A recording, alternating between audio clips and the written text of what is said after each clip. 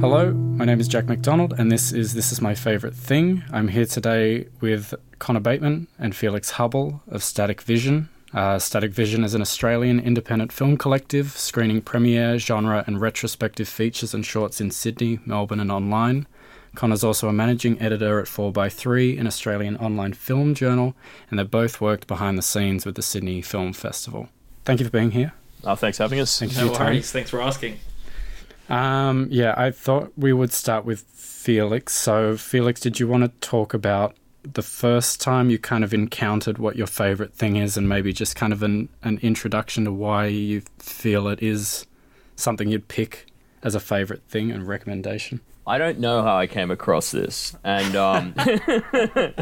but that's how the internet works. Yeah, exactly. It feels like one of those videos. Yeah. So it's a video from September 12, 2008, called "Competing Eating Icon: A Staten Islander Retires." It's uploaded by a guy called Dominowski. I'll tell you what, when you asked us to do the podcast, I was like, it's really hard for me to pick out a favorite song, favorite album, favorite film, anything, because everything kind of just blows in together and it switches so much over time.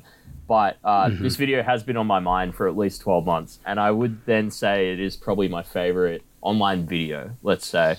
It's basically a video of the San Gennaro Feast's cannoli eating contest, but the video feels like a sort of like Brooklyn film scene short film, very Safdie Brothers or any of the sort of Factory 25 gang. And it's basically a great of competitive eating within that scene, retiring as he's had a kid, and that is intercut with footage of that year's cannoli eating competition, which he's not taking part in, and then the award ceremony for that. But there's a bunch of like weird, anachronistic like insert shots that don't make any sense of crowd members who aren't sort of placed within the frame of what's going on around them.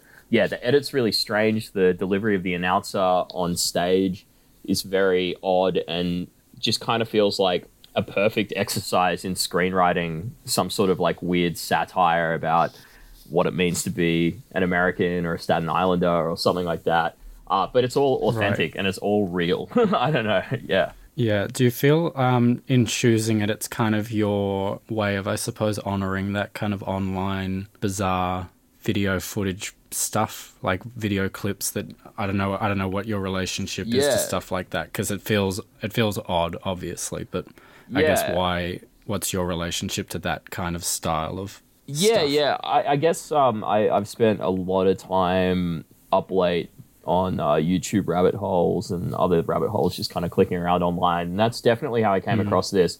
But I'm now just recalling as we discuss it, I was really struck by it and actually had a pretty big emotional response to the video in a way that I don't normally have with online detritus, just garbage. Right. There's something very human about the video, and like the line between sort of like irony and sincerity within what's happening in the film and the edit is kind of really blurry. I actually found it like held a lot of emotional resonance when I came across it. And I immediately sent it to a couple of people. I think I sent it to Connor and a few other people to be like, you got to check this out. It's a video on YouTube with less than 500 views from, 12 years ago. Or it would have probably been 11 years ago at that time. It's still got less than 500 views. Although maybe we'll push it over that marker. 601. 601, we'll do it.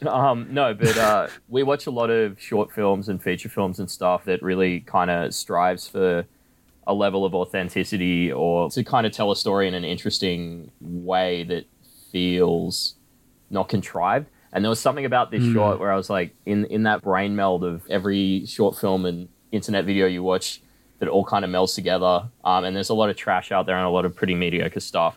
It was really strange to me that someone had kind of struck gold out of nowhere. It's kind of opens your mind to the possibilities of like what other videos are out there that kind of do similar stuff. And it has actually just really stuck with me. And immediately when you were like, do you want to come on the show and maybe talk about some movies? I was like, there's this one thing I do actually want to talk about because it does mean quite a bit to me. And it's this specific video. And I know like it could seem like a bit of a flex or like a weird show-off thing. It's like I've it's like let me find the most bizarre thing anyone's ever heard of. But it's not like totally. I mean, Felix, what you were saying about finding a sub 500 view YouTube video that suddenly resonates as film. That's not dissimilar to. I mean, like the first thing that came to mind just then when you said it was this Ken Jacobs film called Perfect Film, and all it is he was buying film stock from a news organization that was going out of business, so he would have film stock, and he got this reel, and it was just like B-roll from a news reporter on the day Malcolm X was assassinated,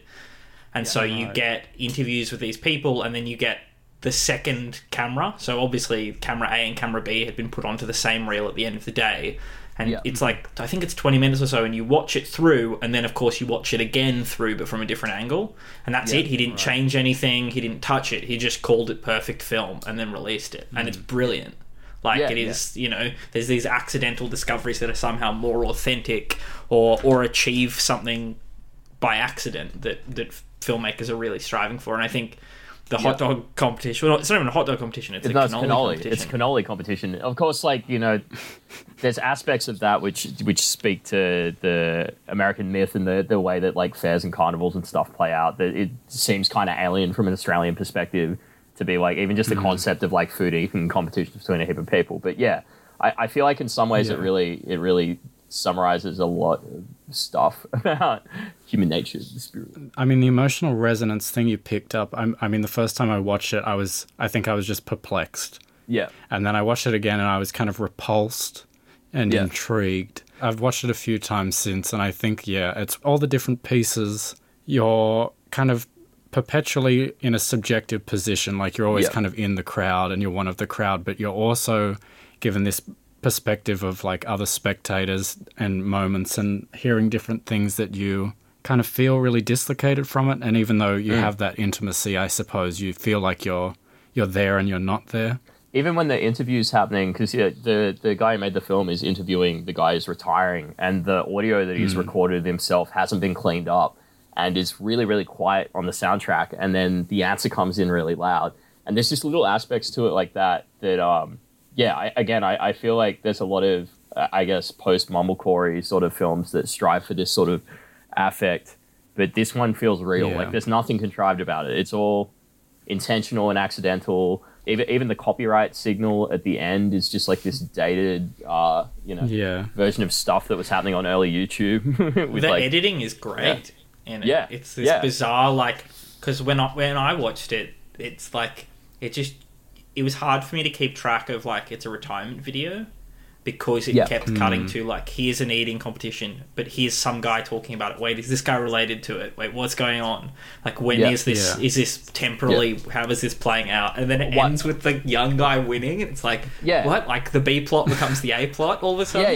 And it's not only that. The young guy is, like, he's doing the thing. So I've watched a bit of competitive eating stuff. He's got his headphones still in, which is like a thing that Atlas, who's one of the biggest competitive eaters, does whenever he does his things. And he does a little, like, stuffy YouTube where he'll be listening to, like, butt rock while eating the food, but you can't hear the butt rock, but he still commentates over this thing while he's clearly completely, like, distant from the viewer in his own world of eating challenge.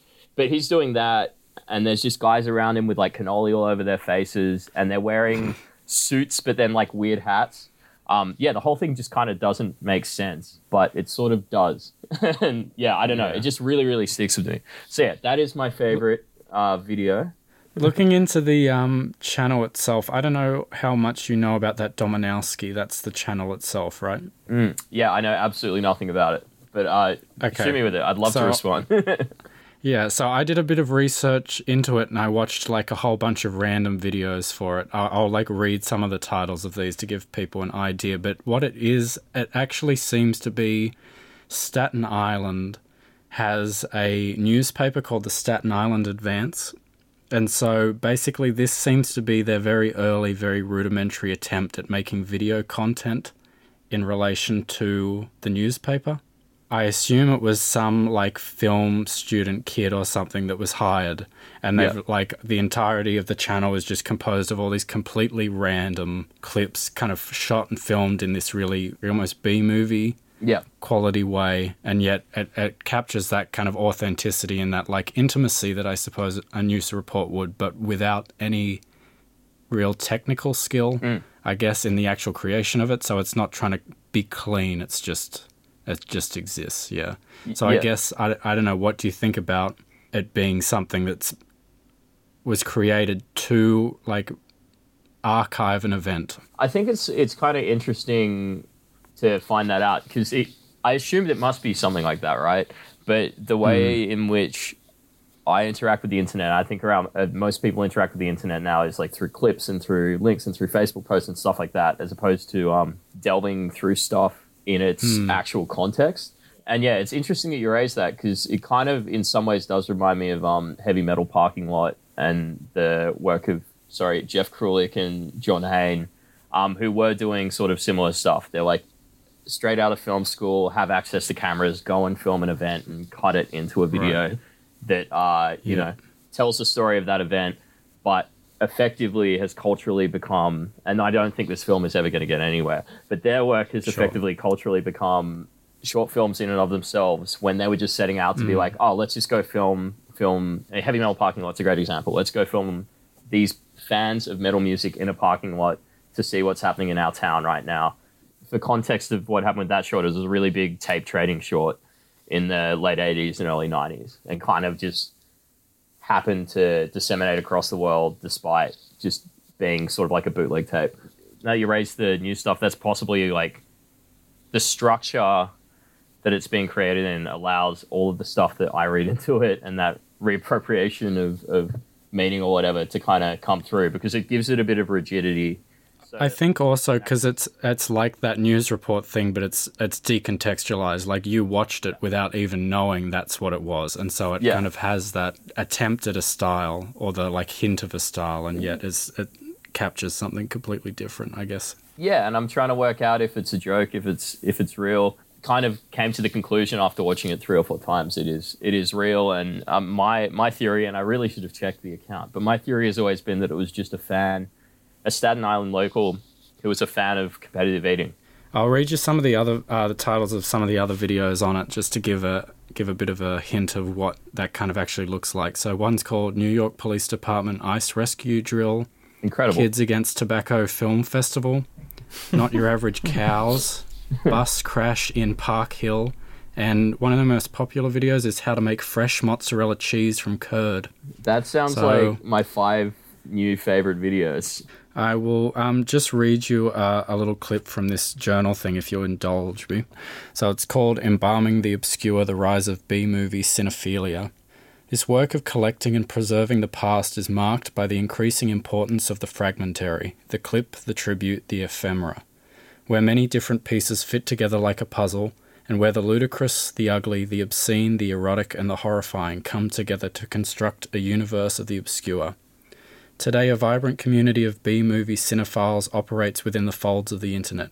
Born largely within the networked environment of the internet, this cinephilia has revived the forgotten history and aesthetic of B-movies, now openly celebrated on internet forums, movie blogs, YouTube channels, and Facebook and Twitter pages. And reading into that, the first thing that came to mind when I watched it is kind of that B-movie quality I mentioned, how it's kind of filmed on like a DV camera. Yep. And it's so messy, and the audio's so messy, and it kind of captures that. How does it kind of tie into that like B-movie quality, I guess?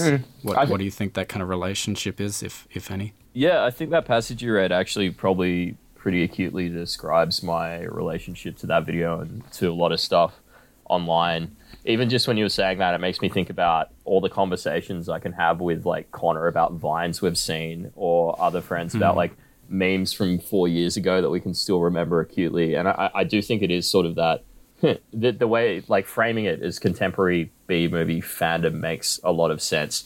And I'm definitely from a big B-movie background, and also the New York independent film scene and the LA independent film scene and stuff.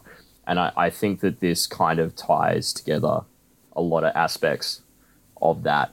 Even though it's accidental in this case, there is often an intentional sloppiness to the films, because the point is less so about the construction and more about the way the story's told, or like, visual gags and the stuff like that. And stuff. Yeah, exactly. Yeah, right. And the content here is good. Like for 2 minutes and 30 seconds, you're going to get like 7 or 8 different things. It's a great value for time. Yeah, absolutely. Rewatching it a lot recently, it's the 2 women that seem to be near the front of the crowd.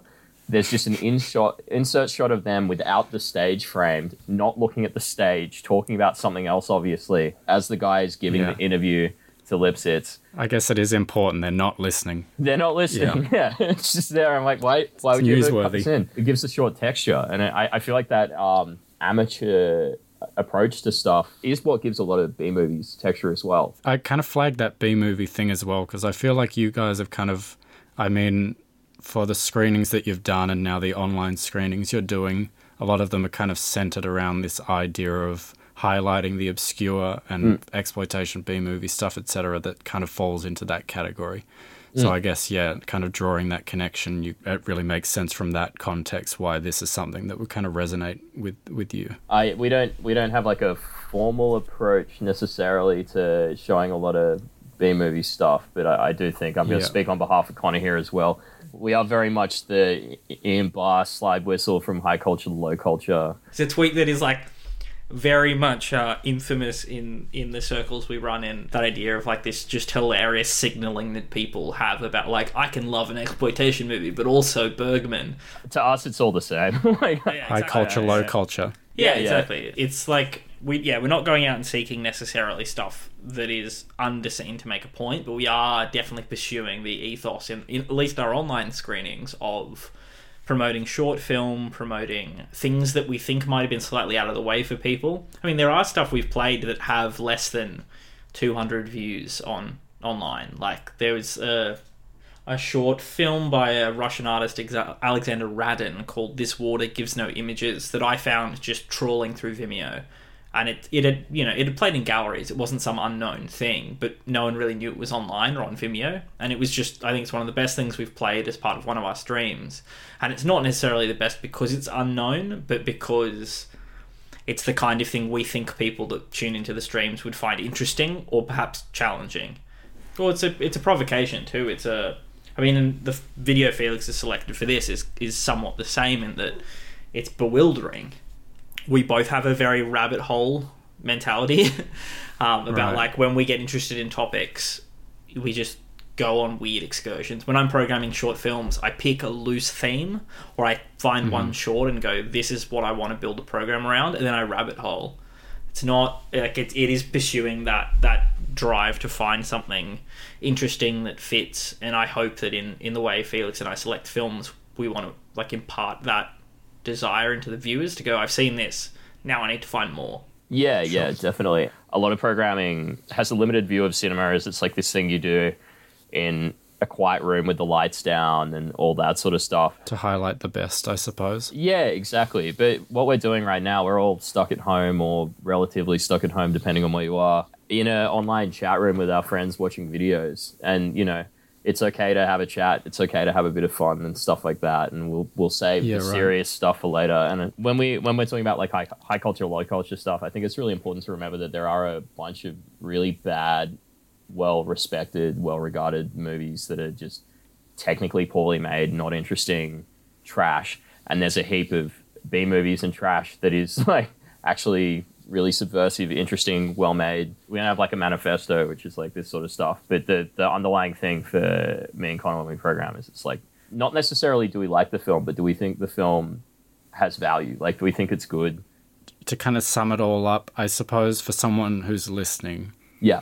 So theoretically, if you were to program this short video into our show, I guess, what do you feel you're kind of trying to provoke or make someone think or feel or react to in this video? Why do you think someone should take the time, the 2 minutes and 30 seconds?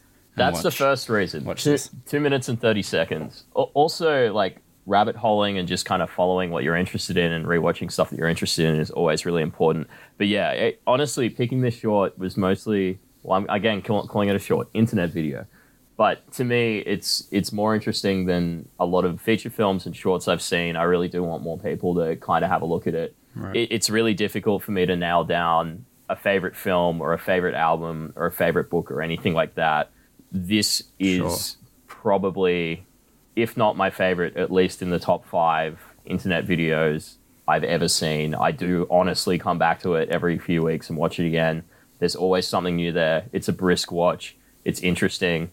It speaks to a bunch of stuff about the internet and about culture and about the way that we interact with each other and film and our communities, like our more insular communities, like, you know, Staten Island or whatever. I actually just think there's a real, accidentally, of course, but there's a lot of value to this. I think that filmmakers normally go out and they want to like say one thing with their film, and you might get a really good filmmaker who wants to say a handful of things and experiment with a couple of different techniques. This, by being like non-specific, there's so much in there that speaks to so many different things and so much to grab your attention and to hold on to and to reevaluate your previous takes and everything else that, I just really think that there's a lot of value in this video specifically. But this is one that I'm just going to say, if you want to go see something really cool, go watch Competitive Eating Icon, A Staten Islander Retires on YouTube. It has that really kind of porous quality thinking about it in the way that you can kind of go into it with whatever you want to think about it, or kind of with no expectations or an expectation, and you're kind of going to like weave your way through it and process whatever you're thinking about, I think, in relation to it. Completely. Great. And again, you know, I love a lot of the stuff that, say, Adult Swim does, but Adult Swim makes these sorts of videos, but they make it with intent and intention. And it's really kind of beautiful when you stumble across stuff like this that's not made with that intent or attention. And there is like a level of earnestness to it. And this is a very earnest, very weird, very silly and frivolous and kind of, ironic, sincere, who knows, video. It's great. It's fantastic. To jump off of that ironic/sincere remark, I think that's a good intro into Connor's choice for a favourite thing and the dichotomy there. So maybe, Connor, do you want to introduce what your favourite thing is? Maybe if you remember the first time you listened to it or a time that stood out. So, I mean, like Felix, when you asked us to pick a favourite thing, I drew like a gigantic blank because I don't think I have a favourite film, TV show, music thing, colour, album, book. Just purely the way I think I approach art is very ephemeral, or at least like transitory. It is like, this is good now, this is useful now, or this is relevant now. But I try not to necessarily peg things as like, this is my favourite and I will keep returning to it. Perhaps that's bad. But something that did come to mind was a song, and I guess I'd say it's my favourite pop song because since hearing it for the first time in 2015, I listened to it a surprisingly large amount of time, despite the fact it's not on Spotify or any streaming service. It's this track called easyMix by Easy Fun. Easy Fun is a UK-based producer, actual name Finn Keen, a producer for PC Music. And easyMix, which was released in July 2015, but I don't think I heard it until later that year, is not so much one song as it is this strange sort of 7-minute mix of 3 songs.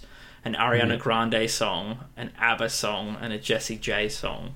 And I can remember the first time I started sort of getting into PC Music. For those of you who don't know, it's a UK record label, and all of their music is like sort of like warped pop music, very digital sounding, often a lot of monotonous singing.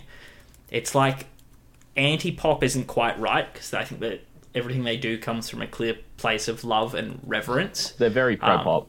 I think what makes them so interesting is this sense of detachment. Like they're trading in the cliches of pop music, but doing it in a way that admits that they're cliches, and that makes it thrilling almost. Yeah, I mean, the first time I probably heard Easy Fun, the musical act, was on PC Music Volume 1, which was like a compilation album that they released in 2015.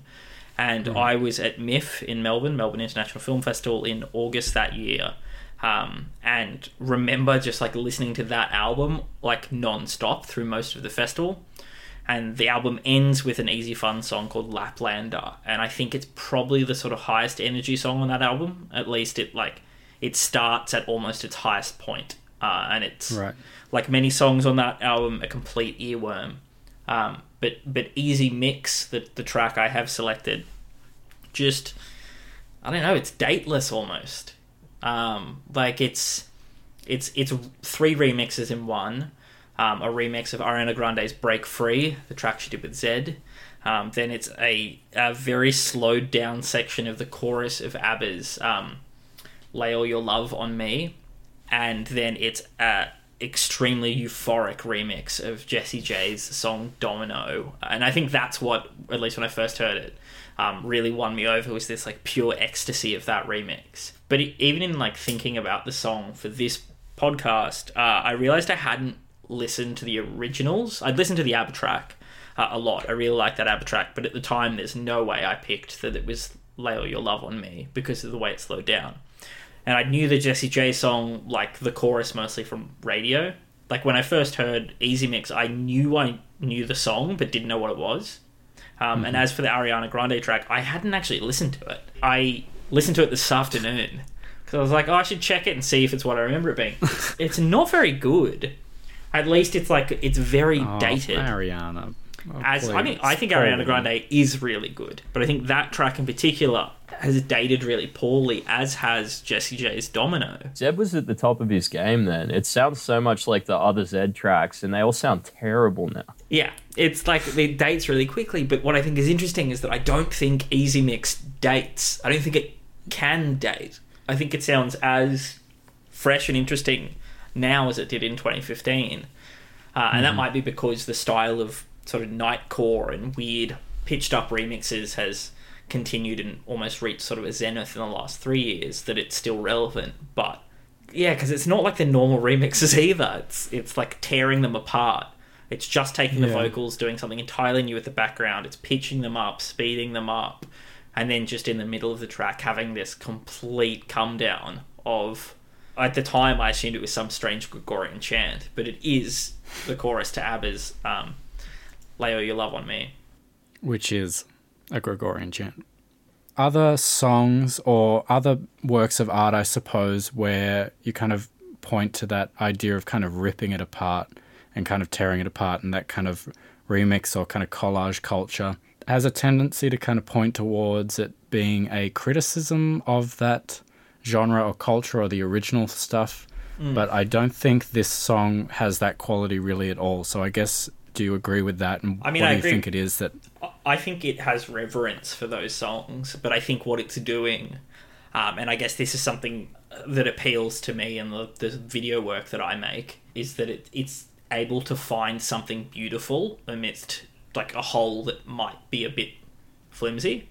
As in, I think by rescuing the melody of both Break Free and Domino, and just like being like, this is an incredible melody, it gets stuck in your head, we're going to honour its ability by changing how you perceive it, by speeding them up, by creating these really interesting sonic environments for it, and then putting that Gregorian chant section in the middle to force you to reset, to kind of reckon with what you've just heard, which is what makes the Jessie J thing so astonishing, is that it just comes back in and it's the biggest part of the song. I don't think collage is necessarily always critical, whether that's in literature, like the work of Kenneth Goldsmith, or in video work. I mean, we've screened quite a few collage-based things on our stream, like Jonathan Culp's film Taking Shelter, about Canadian tax shelter films, Guy Maddin, Evan Johnson, and Galen Johnson's The Green Fog, which is about remaking Vertigo using only clips of other films and TV shows set in San Francisco.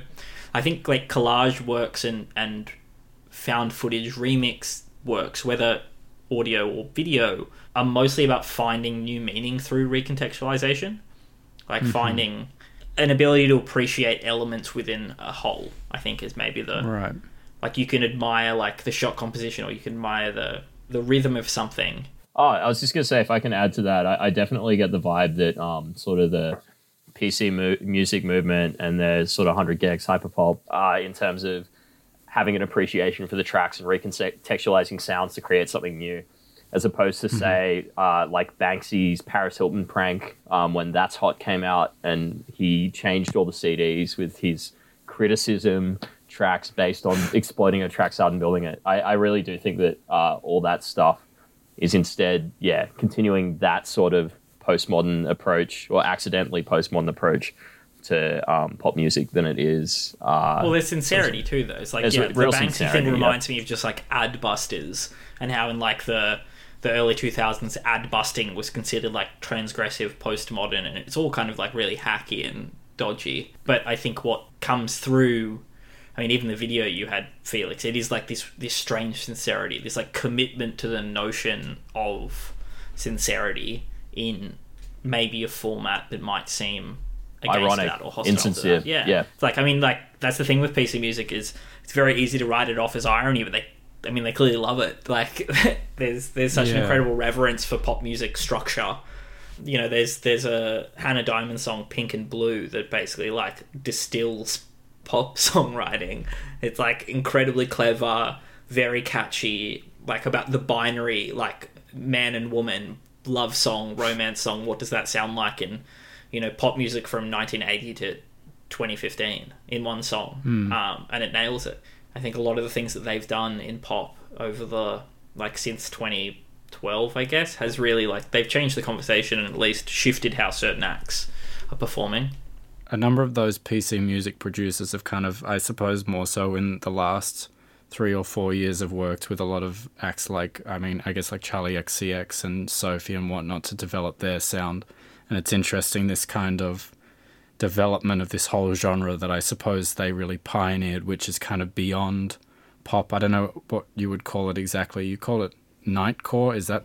No, nightcore is like a... I mean, maybe it's bad that I've admitted I know what nightcore is. Nightcore is like a SoundCloud thing about people taking pop songs and pitching them up much higher, and they're often great, like slightly sped up, slightly pitched up Carly Rae Jepsen songs. They're wonderful. Right.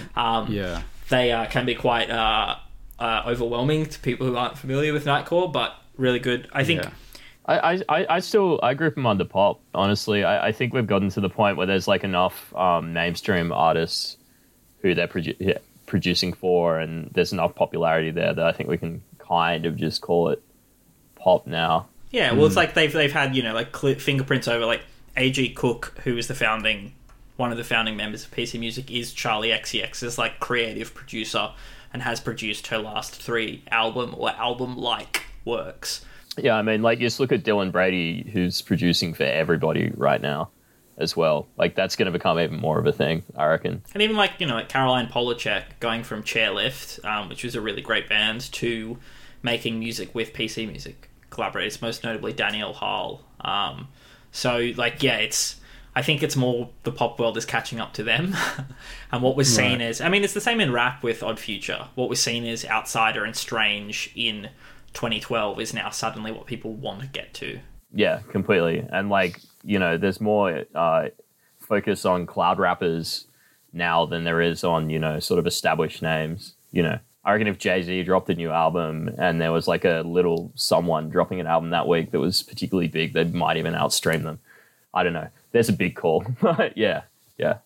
It's a weird time for all media in that respect. I do think there's like the promise of the internet is this like transgressive force that upends everything is actually kind of coming to fruition just 15 years after everyone said it was doing that. But yeah, it's definitely like a hugely different approach to music, and like just streaming stuff, and the concept of like a viral hit on TikTok or whatever has completely changed the way, like, what's popular, what's not popular.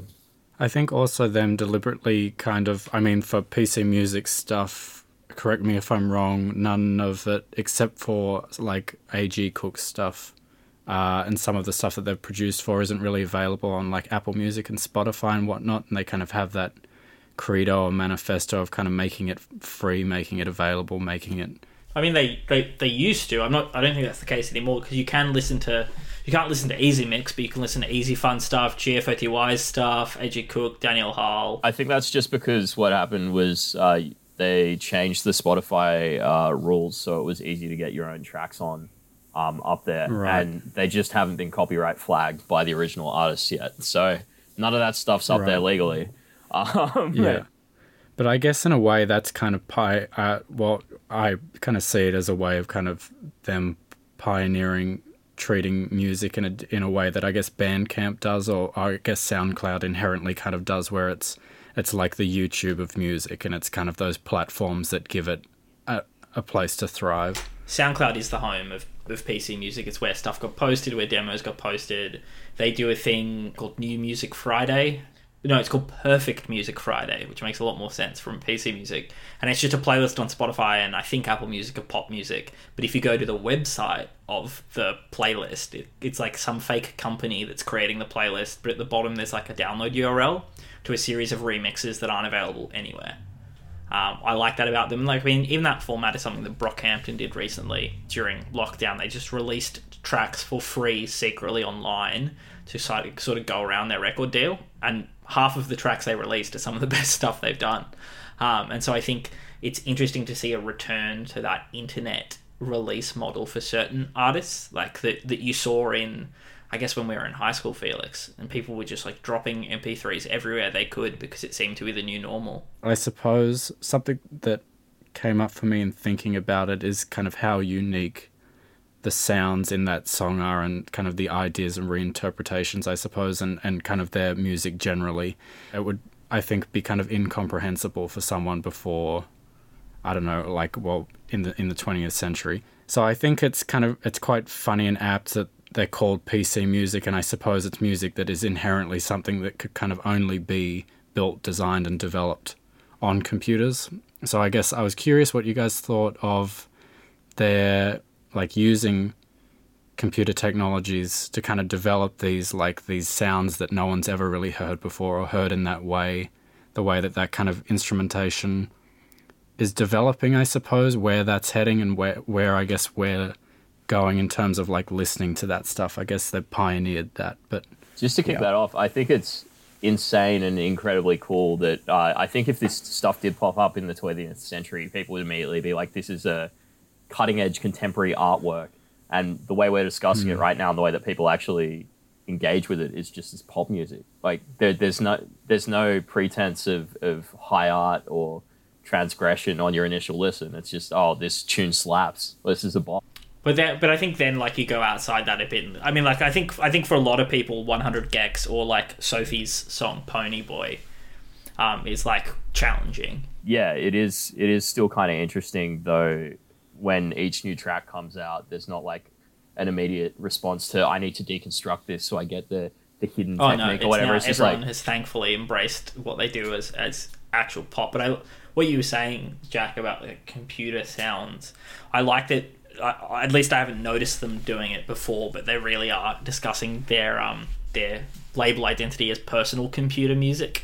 On all the fake websites they make, it says personal computer music, not PC music, in the sense of, like, it is quite personal. There is something strange about the bleeps and bloops that it's not that they're replicating mobile phone sounds or they're replicating modem dials or anything that obvious, but there's a familiarity for a certain generation built into some of the things they're doing musically.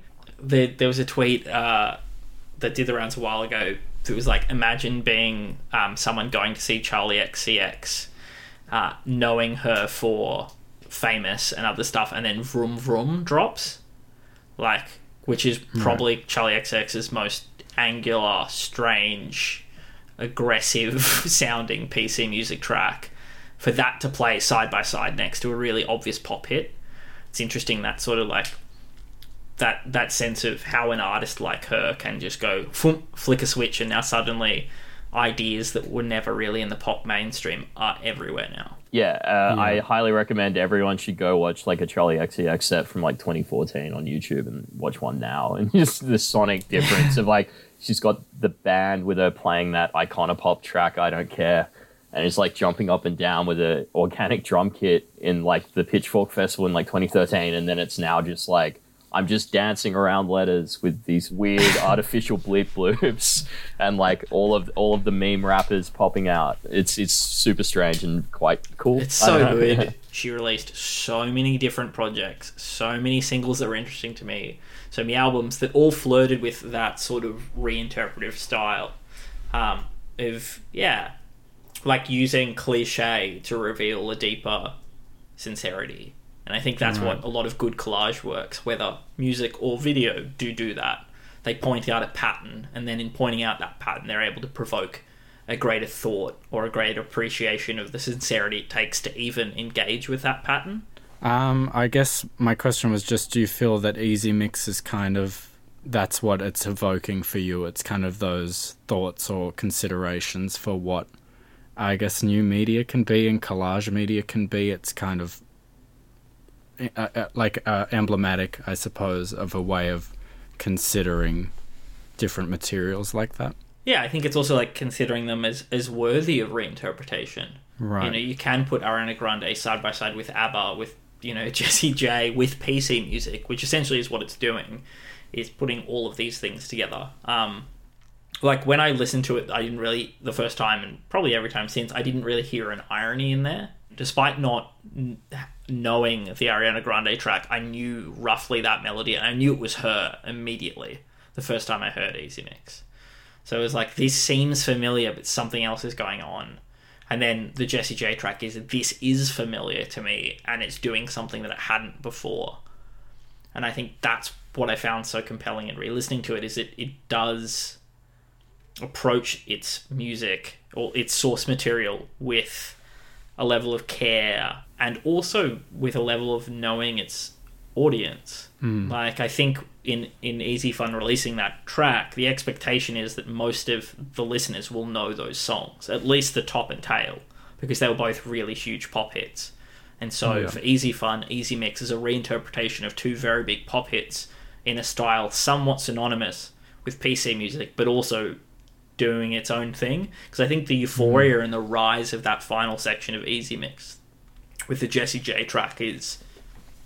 I'm not sure any other PC music track has matched that sort of sustained highs in terms of, what it's going for.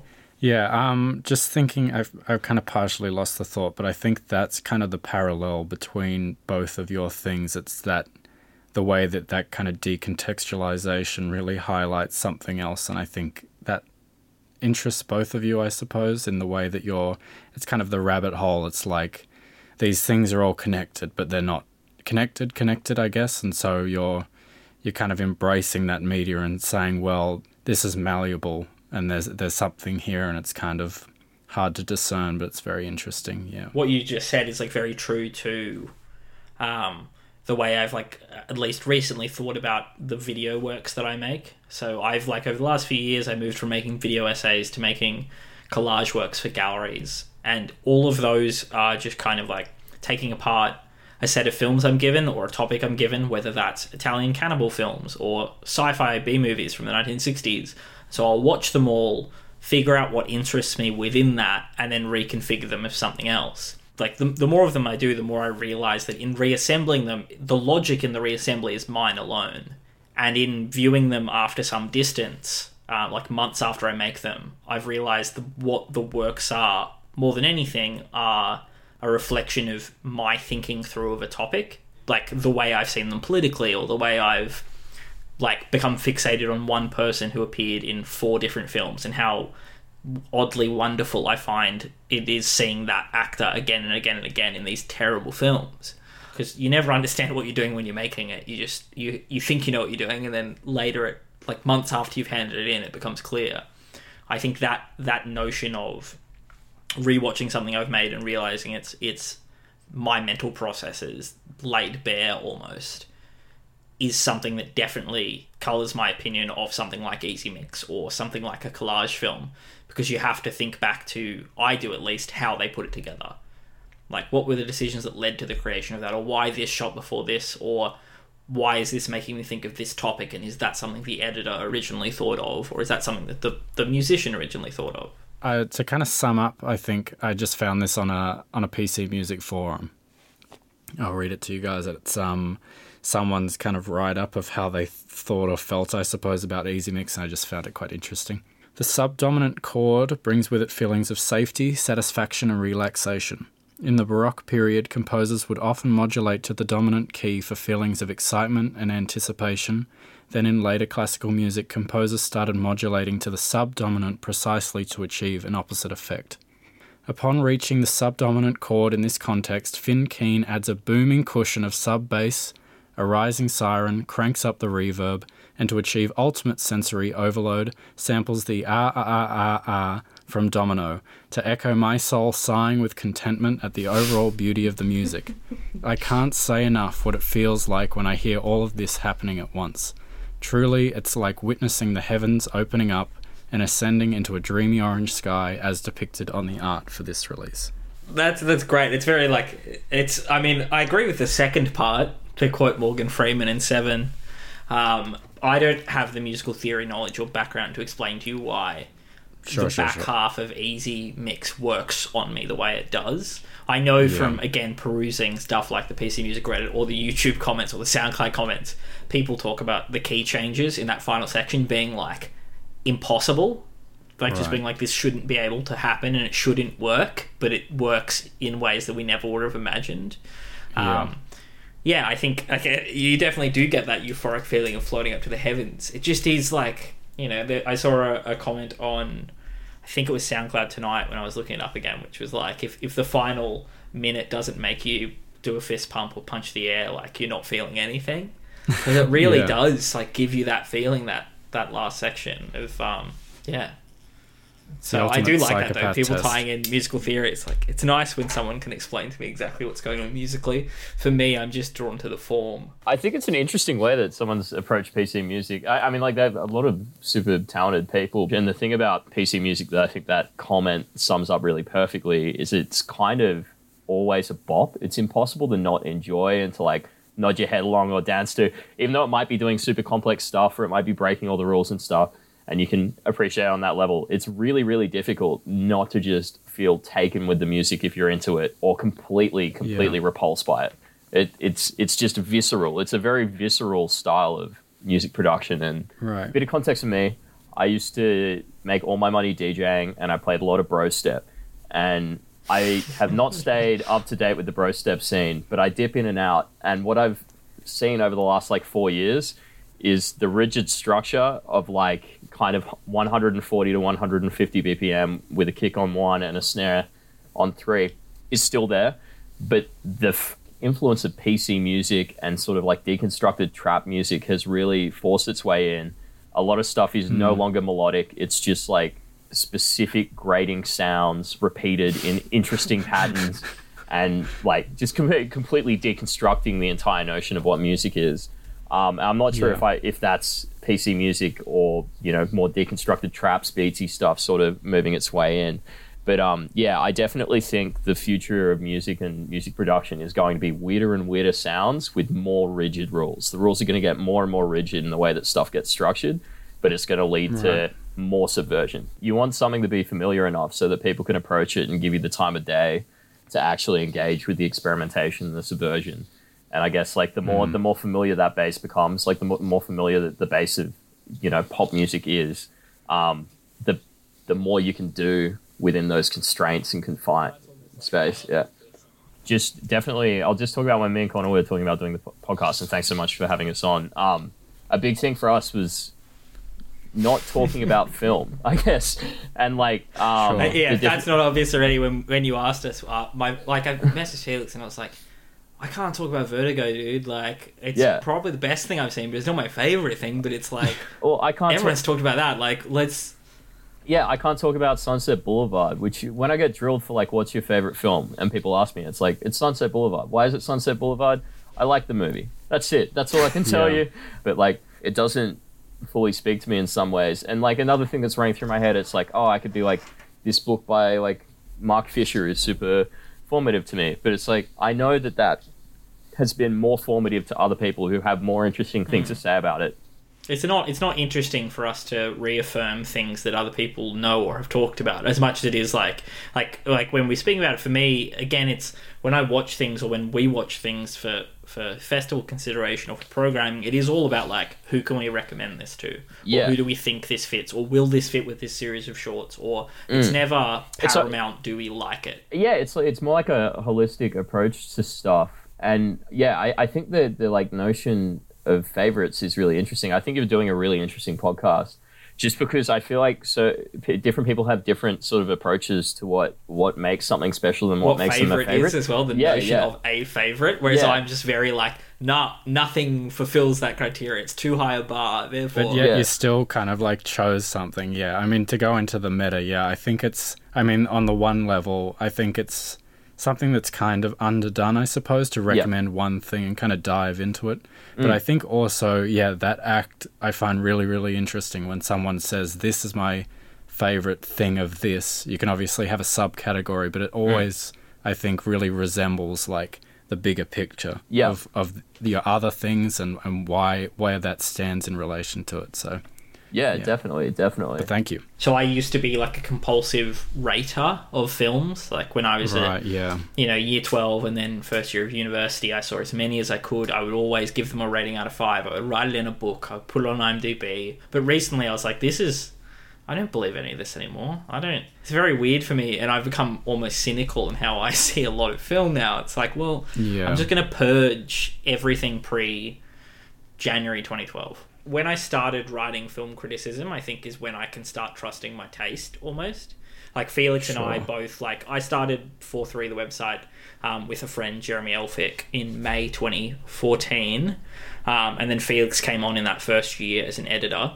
That, for us, was quite formative I'm speaking like all of the people who were involved at the start of that website, and it's not really active now, but in terms of my opinions about film and how I think through it, I can only really trust myself from that point onwards, because I was thinking about it in a different way, because I'm always feel like I change how I view genres or times. This is just how I think through things like this, and like cataloging is being like, I'm going to watch films from the 1930s and none of them are going to be by very famous directors or very famous films. Like, for better or worse, like someone's very passionate 3.5-star review of some 1930s film on Letterboxd is more important to me than like where it sits in the canon. It's hard for the both of us, and the reasons, like when you first asked us, Jack, we like did have a conversation about like, what is it like? Do either of us have favorites? Like, we don't want to pick a film because we don't trust our film opinions when it comes to like what is the best or the greatest. My favorite thing is the competitive eating video, and I think that sincerity is pretty rare in 2020 online, and it's weird to find something that perfectly straddles that line of sincerity and irony without trying to, and is more effective at making the sort of film that a lot of people out there want to make themselves through scripts, through workshopping and anything else, just by essence of being incompetent. And I really would implore people to go and watch this incredible internet video and watch it again and watch it again. You'll get something new every single time. It's 2 minutes and 30 seconds. We're going to hit that 600. That's it. We've got to get it over the 600. You know what? I want it over 1,000 by the end of the year. And I'm not going to stop sharing it. But yeah, it truly is like a pretty special video for me. And yeah, I think some of you are going to have the same response as me. You're going to have an emotional reaction to this video that you're not expecting, and that it's not shooting for. And that's kind of beautiful. It's much less heartwarming. But yeah, my favourite pop song is easyMix by Easy Fun. And I think it is because it is a pop song about loving pop songs. It's about embracing and appreciating the notion of ridiculously like positive, warm melodies, and having like this embedded sense of links to cultural, like pop culture movements and what's happening now and what's going on now. And I think it is able to peg something like outside of that timeline using things that were very popular in 2015. I think that's why it's so still powerful and still exciting and strange in 2020. And I hope that people who approach it are also surprised by it. I think it wonderfully, the last like minute and a bit of it, I think is perfect, like utterly perfect. I think it knows how to put you in a position as a listener in a way that very few songs do. It knows how, like, exactly where you need to be for that final section to feel the way it does. It's a wonderful sort of on-ramp almost to weird and wonderful remixes and PC music content. And yeah, I hope people give it a go, because it's certainly an interesting way to spend 7 minutes. Great. And so all up, it's just under 10 minutes. 10 minutes of your life. That's it. 30 seconds to swap. Exactly. Unlike other guests, we're not asking a lot of you. We're just asking for 10 minutes. You don't have to read a book. I mean, you don't have to watch you have to do this. Connor's asking watch a 2.5 minute video, listen to a 7-minute song. And Connor's asking about 3 times as much as I'm asking. So mine's value for money. Wait, Connor's is value for money. Mine's value and for time. yours is a bargain. Yeah. Yeah, so the theme is sincerity, I think. Yeah. Surprising sincerity. Yeah. That's what we do at Static Vision. Surprise people with sincerity when they expect irony. Yeah. Yeah. Not untrue. I don't know. So, yeah, if you're listening, links to Static Vision stuff, the videos, the stuff I've referenced and all of that will be in the description. You can follow my stuff everywhere. This is my favorite thing, TIMFT. That's it. Incredible. Thanks That's for having us. Thanks a lot. Sweet. Thank you very much. Until next time.